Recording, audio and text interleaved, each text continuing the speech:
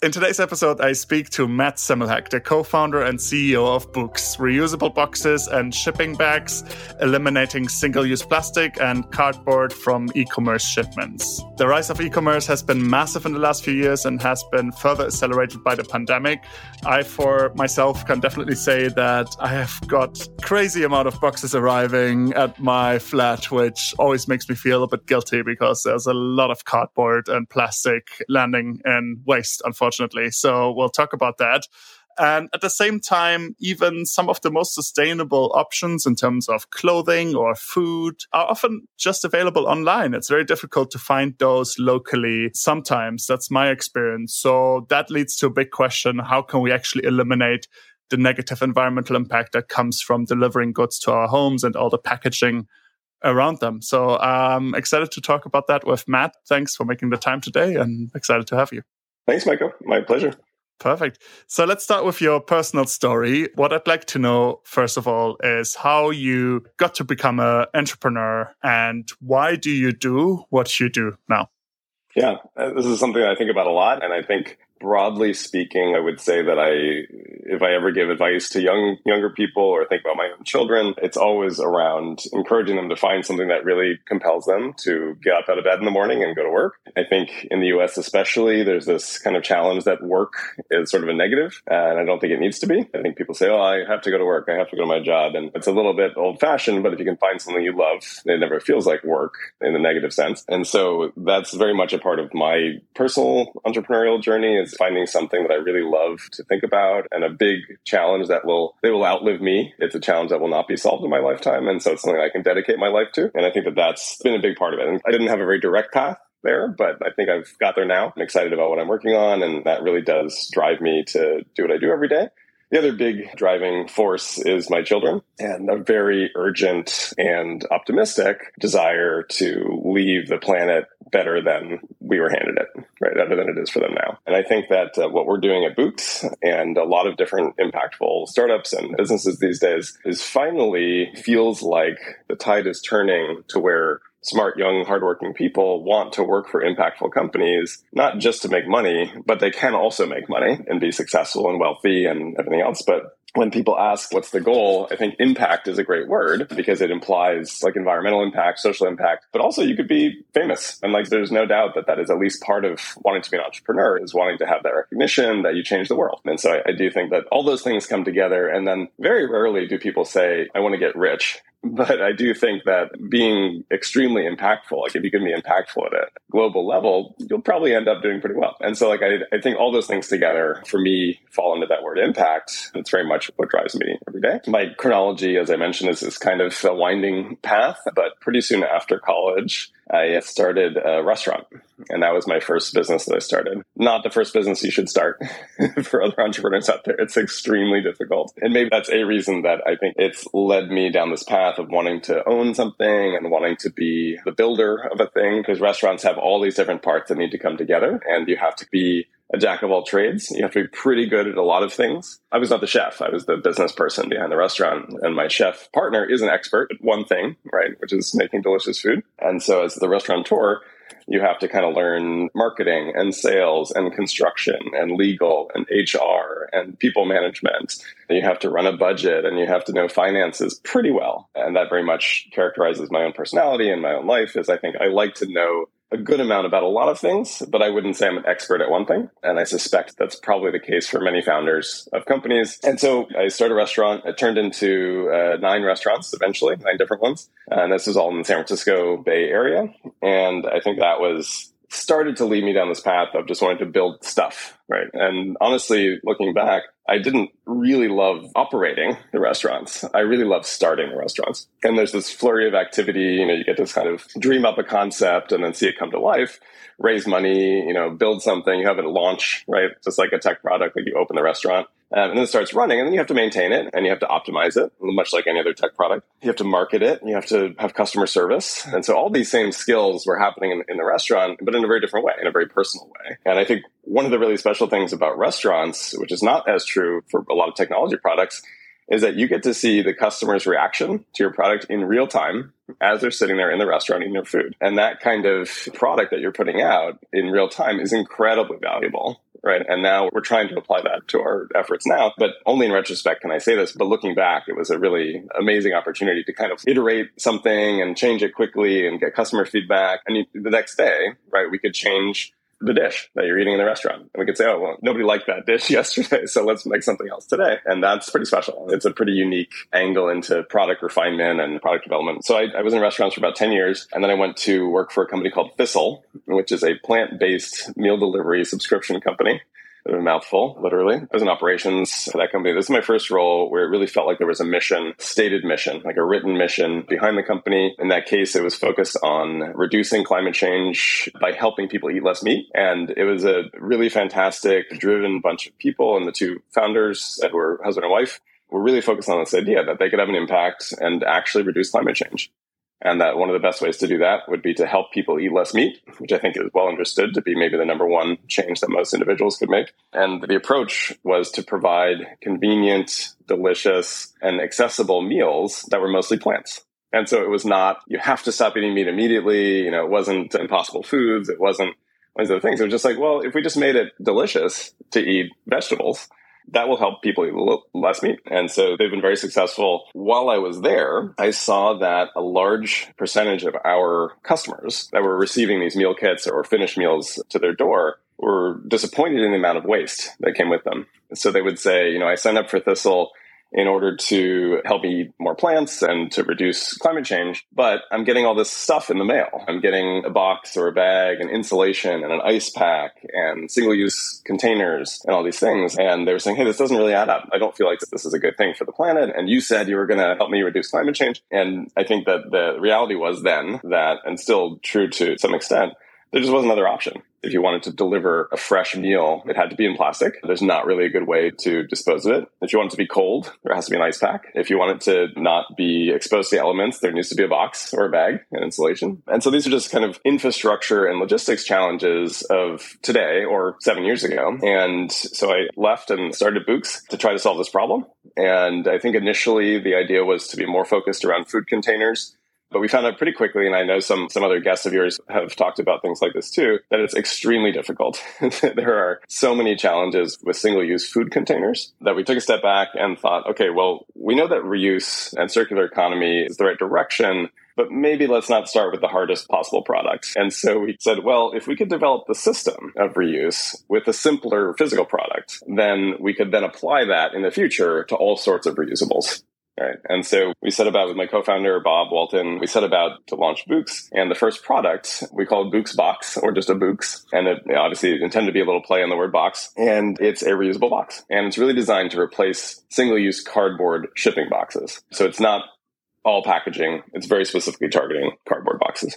Got it. Yeah. And can you talk a bit about the environmental impact of, let's say, whatever the average solution out there, let's say cardboard boxes or plastic bags versus your solution looks like? What is the comparison in terms of environmental impact? Yeah, so there's roughly 200 billion shipments globally every year. Cardboard boxes are the vast majority of them. Plastic poly bags are gaining traction in a lot of places. But really, boxes are necessary for things that are fragile or need to be protected. Our solution, which is that you can return a Boox box so it can be reused again at scale, and when it works, importantly, and we'll get to this challenge soon, when it works correctly and people do it, we have the potential to reduce the overall impact of that shipment by 70% or more.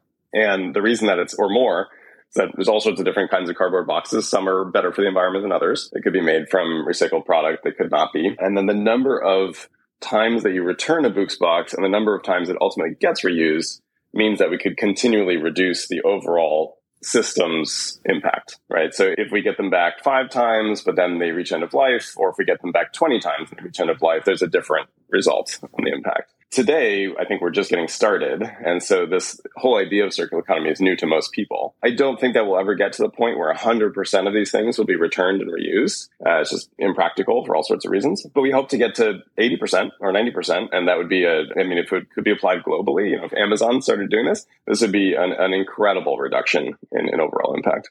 Got it. And what's your initial segment? You said you started from the idea of, okay, can we use this for food being shipped? Is there any specific segment that needs this the most and that you're starting with right now in terms of using those boxes?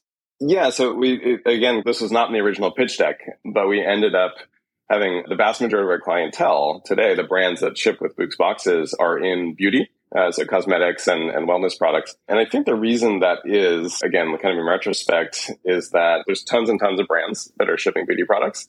The products themselves are small, often plastic packaged things. And there's this kind of general feeling from consumers that that's bad, right? But there's billions and billions of things shipped every year. And so I think that there's a certain amount of kind of marketing and perception of sustainability that these companies are seeking. And a lot of them are digitally native. They don't have stores, or maybe they sell in Sephora or Ulta or some other brick and mortar retail stores. But most of them just sell online direct to consumers. And so the first time you receive a product, like the first time you interact with a product from one of these brands is when it lands on your doorstep and it comes in a box. And if that's a cardboard box, that's pretty normal. It wouldn't be surprising. If it's a Books box, there's this moment of, oh, what is this? What is this thing that's on my doorstep? They look very different than cardboard boxes.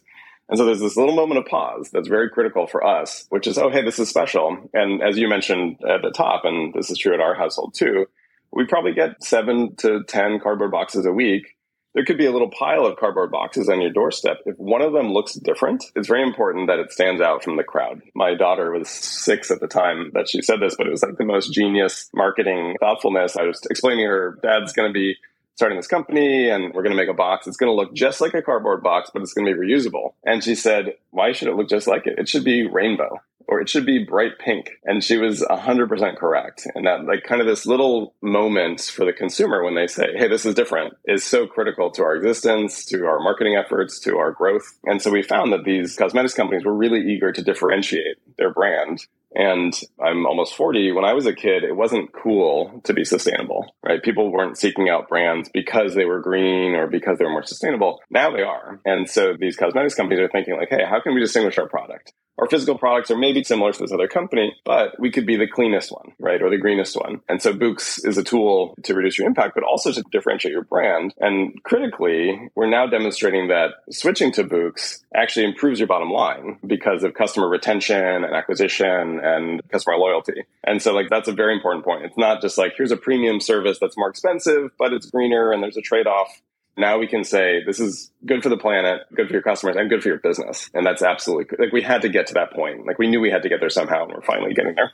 Got it. Amazing. I'd love you to talk about logistics and customer experience behind this, right? So if I order from one of the partner retailers that you work with, I'm likely to get one of those nice boxes. Then I take my stuff out. Maybe I decide to return some stuff, in which case I assume I return the box with the stuff I'm returning.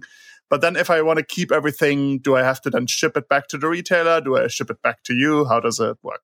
Yeah, great question. And so this was a part of our kind of early R&D. The theory was, okay, if we give you something and it's reusable, consumer receives it, it has to be pretty convenient because, in the US, if you throw something away, you put it in a bin, somebody comes to your home and takes it away, right? So you can't get too much more convenient than that.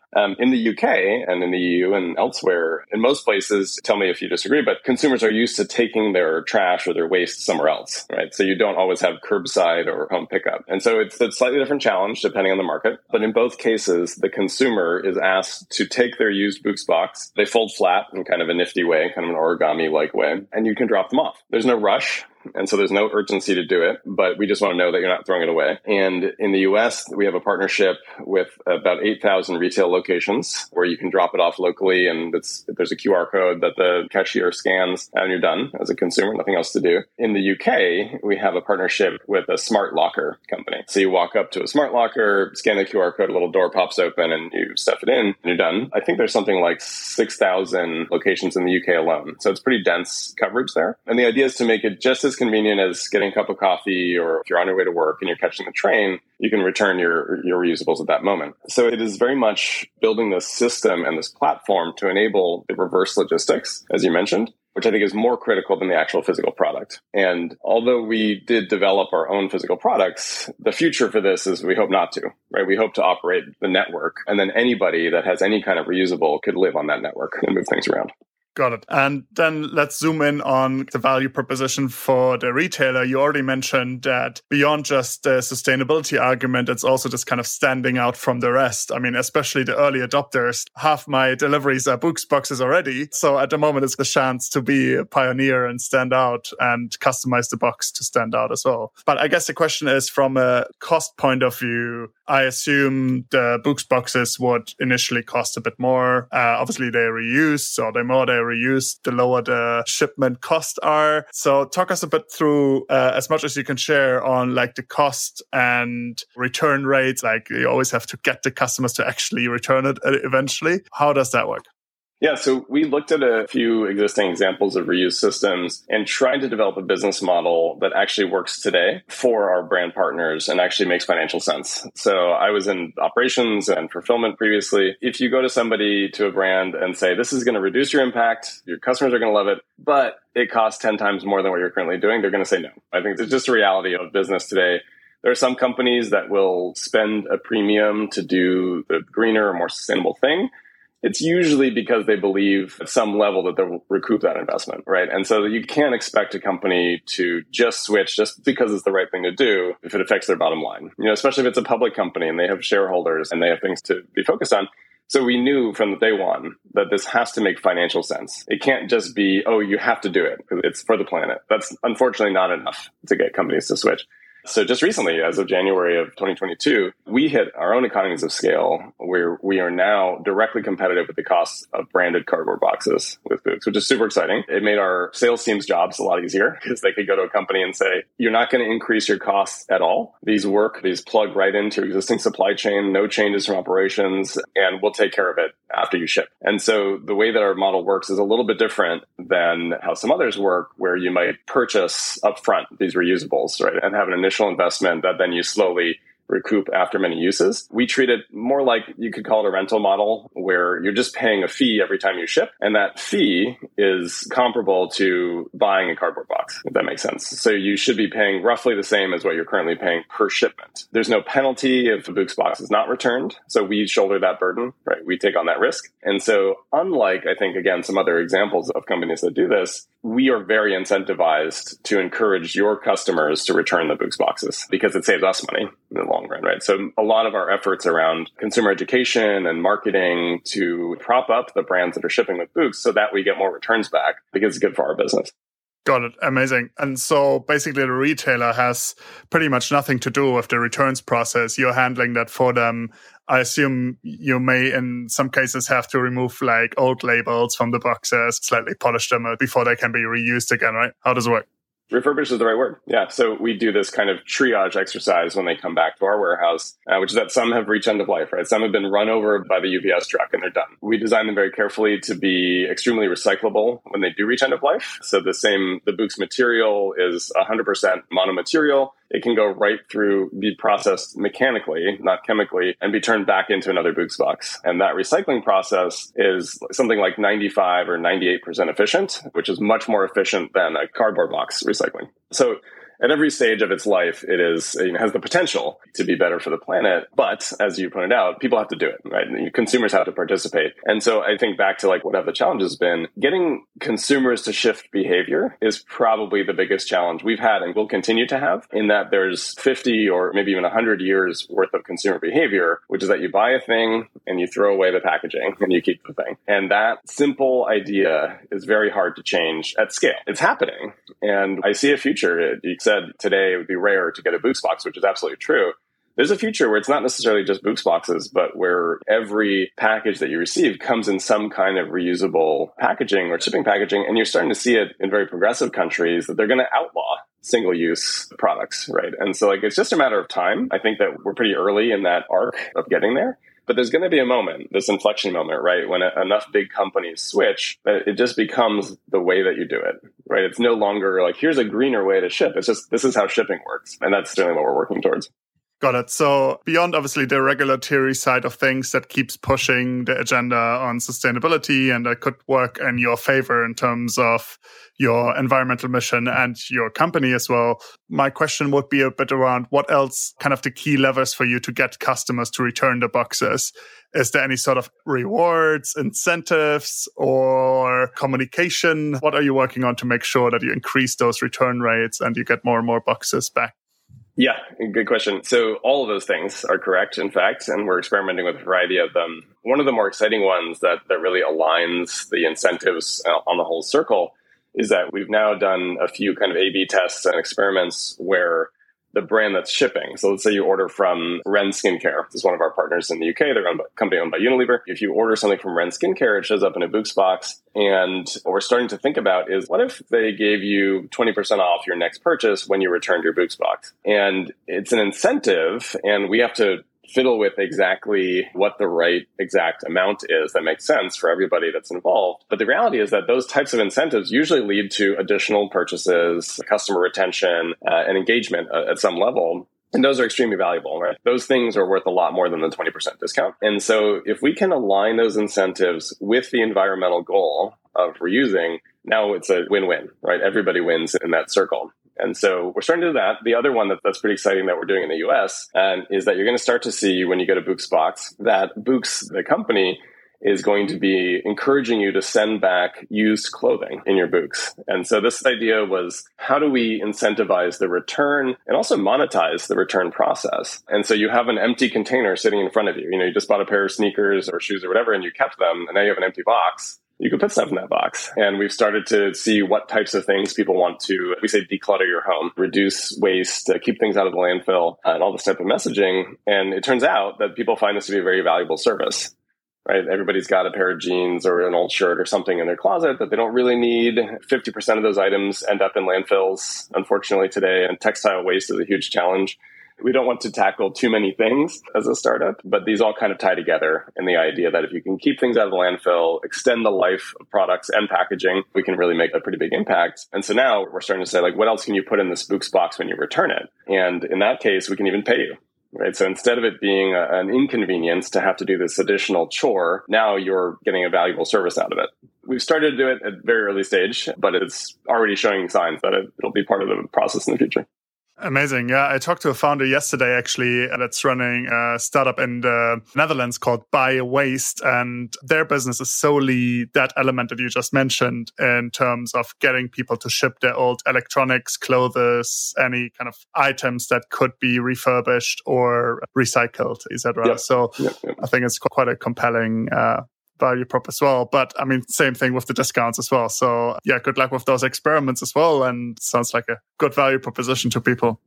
I was just going to add on that note that one of the more important things about working on an impactful challenge is that we see other companies like that as partners, not as competition. And I think that's so important because we have venture capital investors, like we need to beat the competition in most cases, but we also have this feeling we're a B Corp, we're a mission-driven company. We have this feeling that unless we all win, none of us win. You may have heard this slogan.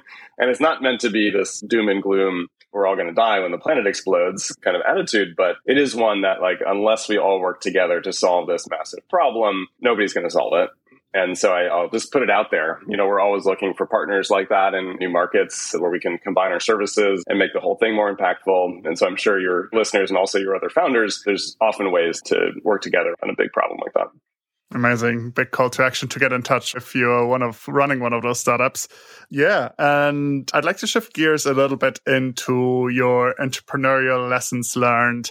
When you introduced yourself in the beginning, you mentioned a few things that I'd like to pick up again and talk about. The first thing that you mentioned is actually your kind of first business running a restaurant. And I'm keen to learn a bit, like, what are kind of the biggest entrepreneurial lessons you've learned from that experience. You said at times it was maybe quite painful to some painful lessons learned, it seemed, between the lines. So I would love to learn, like, what's been some of the hardest challenges there, or even in the current business, that taught you a big lesson and that others can use.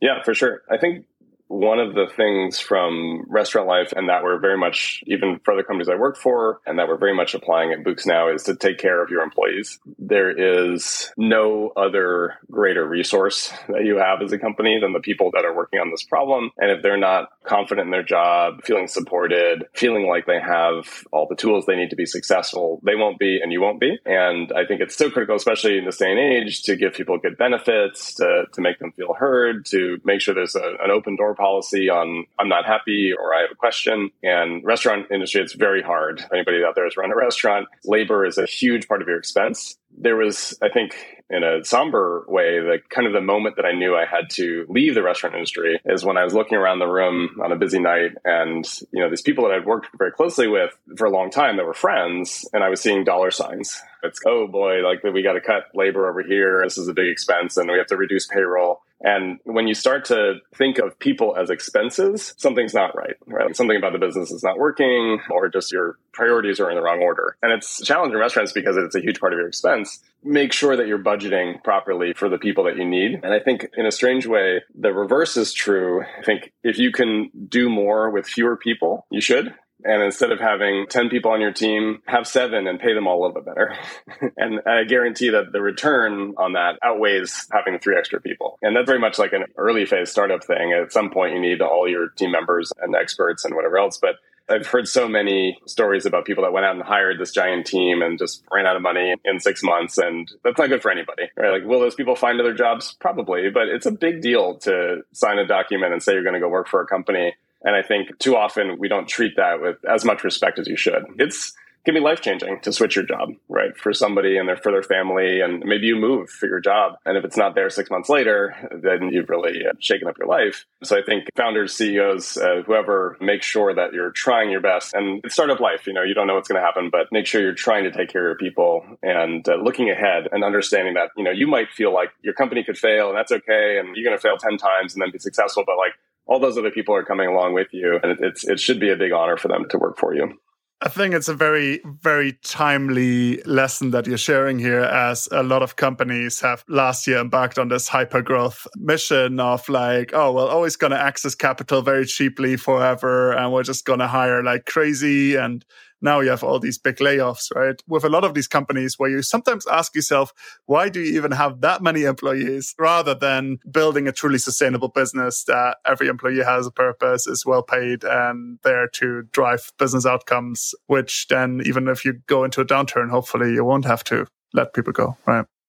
And this is related, and I'm not suggesting that we're going to be wildly successful. I think we will be, but we'll see. And we'll check back in a year or so and see if this has come to fruition. But we started Books just before the pandemic struck. Obviously, could not have anticipated this, and nobody did. And it's hopefully once in a lifetime situation. But we were very frugal about hiring people and spending our money. And I do think that it will ultimately mean that the organization is much better off and our company culture is much better off for it. There were times when myself and my co-founder were thinking, oh God, I wish we had 3 more people. We're all doing 10 jobs and we need an accountant and we need another engineer and we need a designer and whatever else. But we were very slow to hire people. And now we look like geniuses, right? It looks like, oh, that worked out great. Couldn't have possibly predicted that. But I think you never know when some world-changing event is going to happen. And there's been several, right? There's been 3 or 4 world-changing events in the past couple of years. And just be a little more conservative, I think, than the previous era of startups was. Related to that is, I think, and this might be an unpopular opinion, but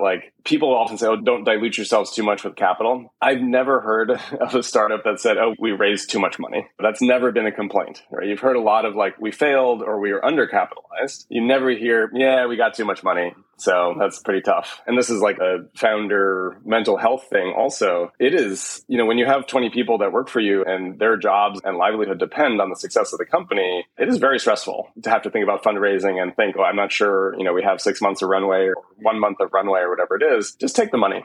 It's my advice. If somebody wants to give you more money for your company, take it, use it wisely.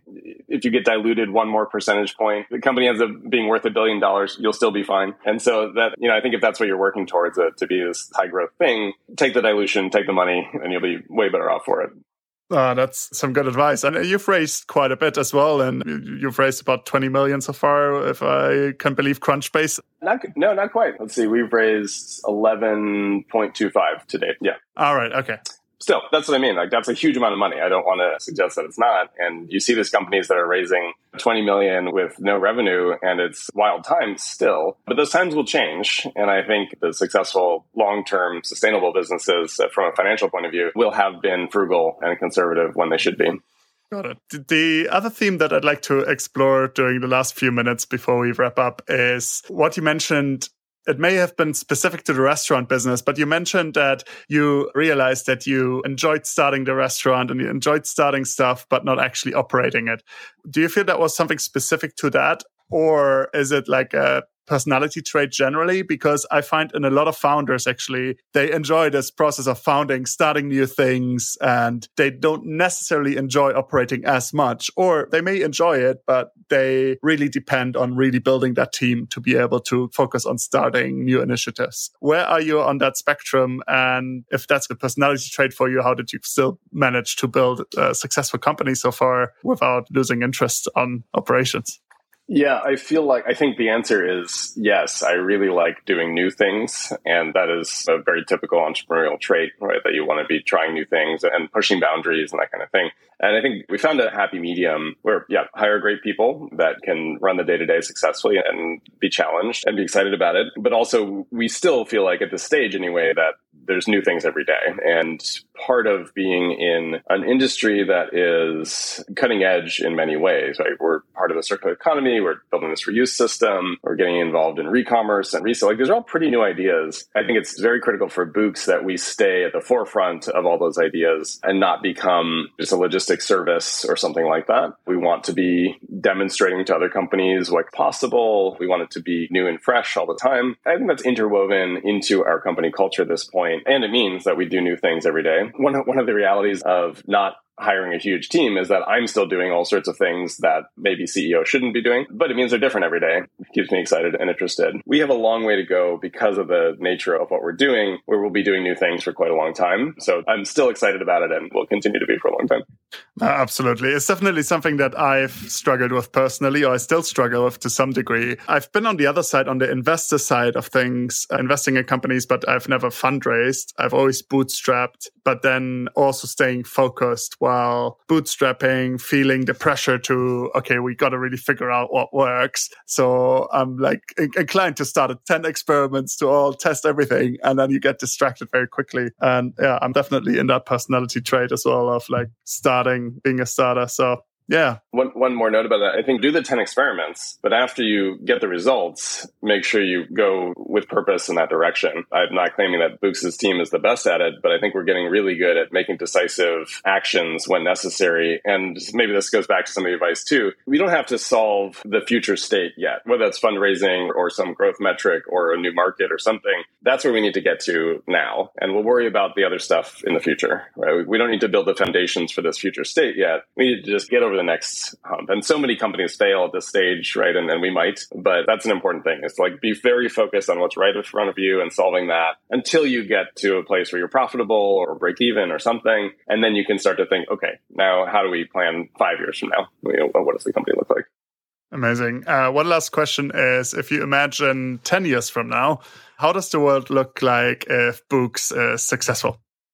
Yeah, so I mentioned my daughter, Lily, and I should also mention my other daughter, Clara, at the same time, so she's not left out. But my daughter, Lily, is 8, and the vision that we have, and that really gets me excited, is that this is a problem. I mean, the problem of single-use packaging or single-use waste is truly solvable at some level. It's not 100%, but it's 80%, 90%. My dream is that when she has her own apartment or house or whatever it is, that she never gets a cardboard box to her door, right? And I think this is actually doable. I mean, at the pace at which things change, it's a moonshot a little bit, but it's not totally crazy. By the time she's receiving packages to her own door, they're all reusable. And that's doable within 10 years. The utopian vision is that these things are now reusables that just move around the world constantly. They never get thrown away. You never need a new one. And there's a finite number. It's a lot. It's 1 billion, probably.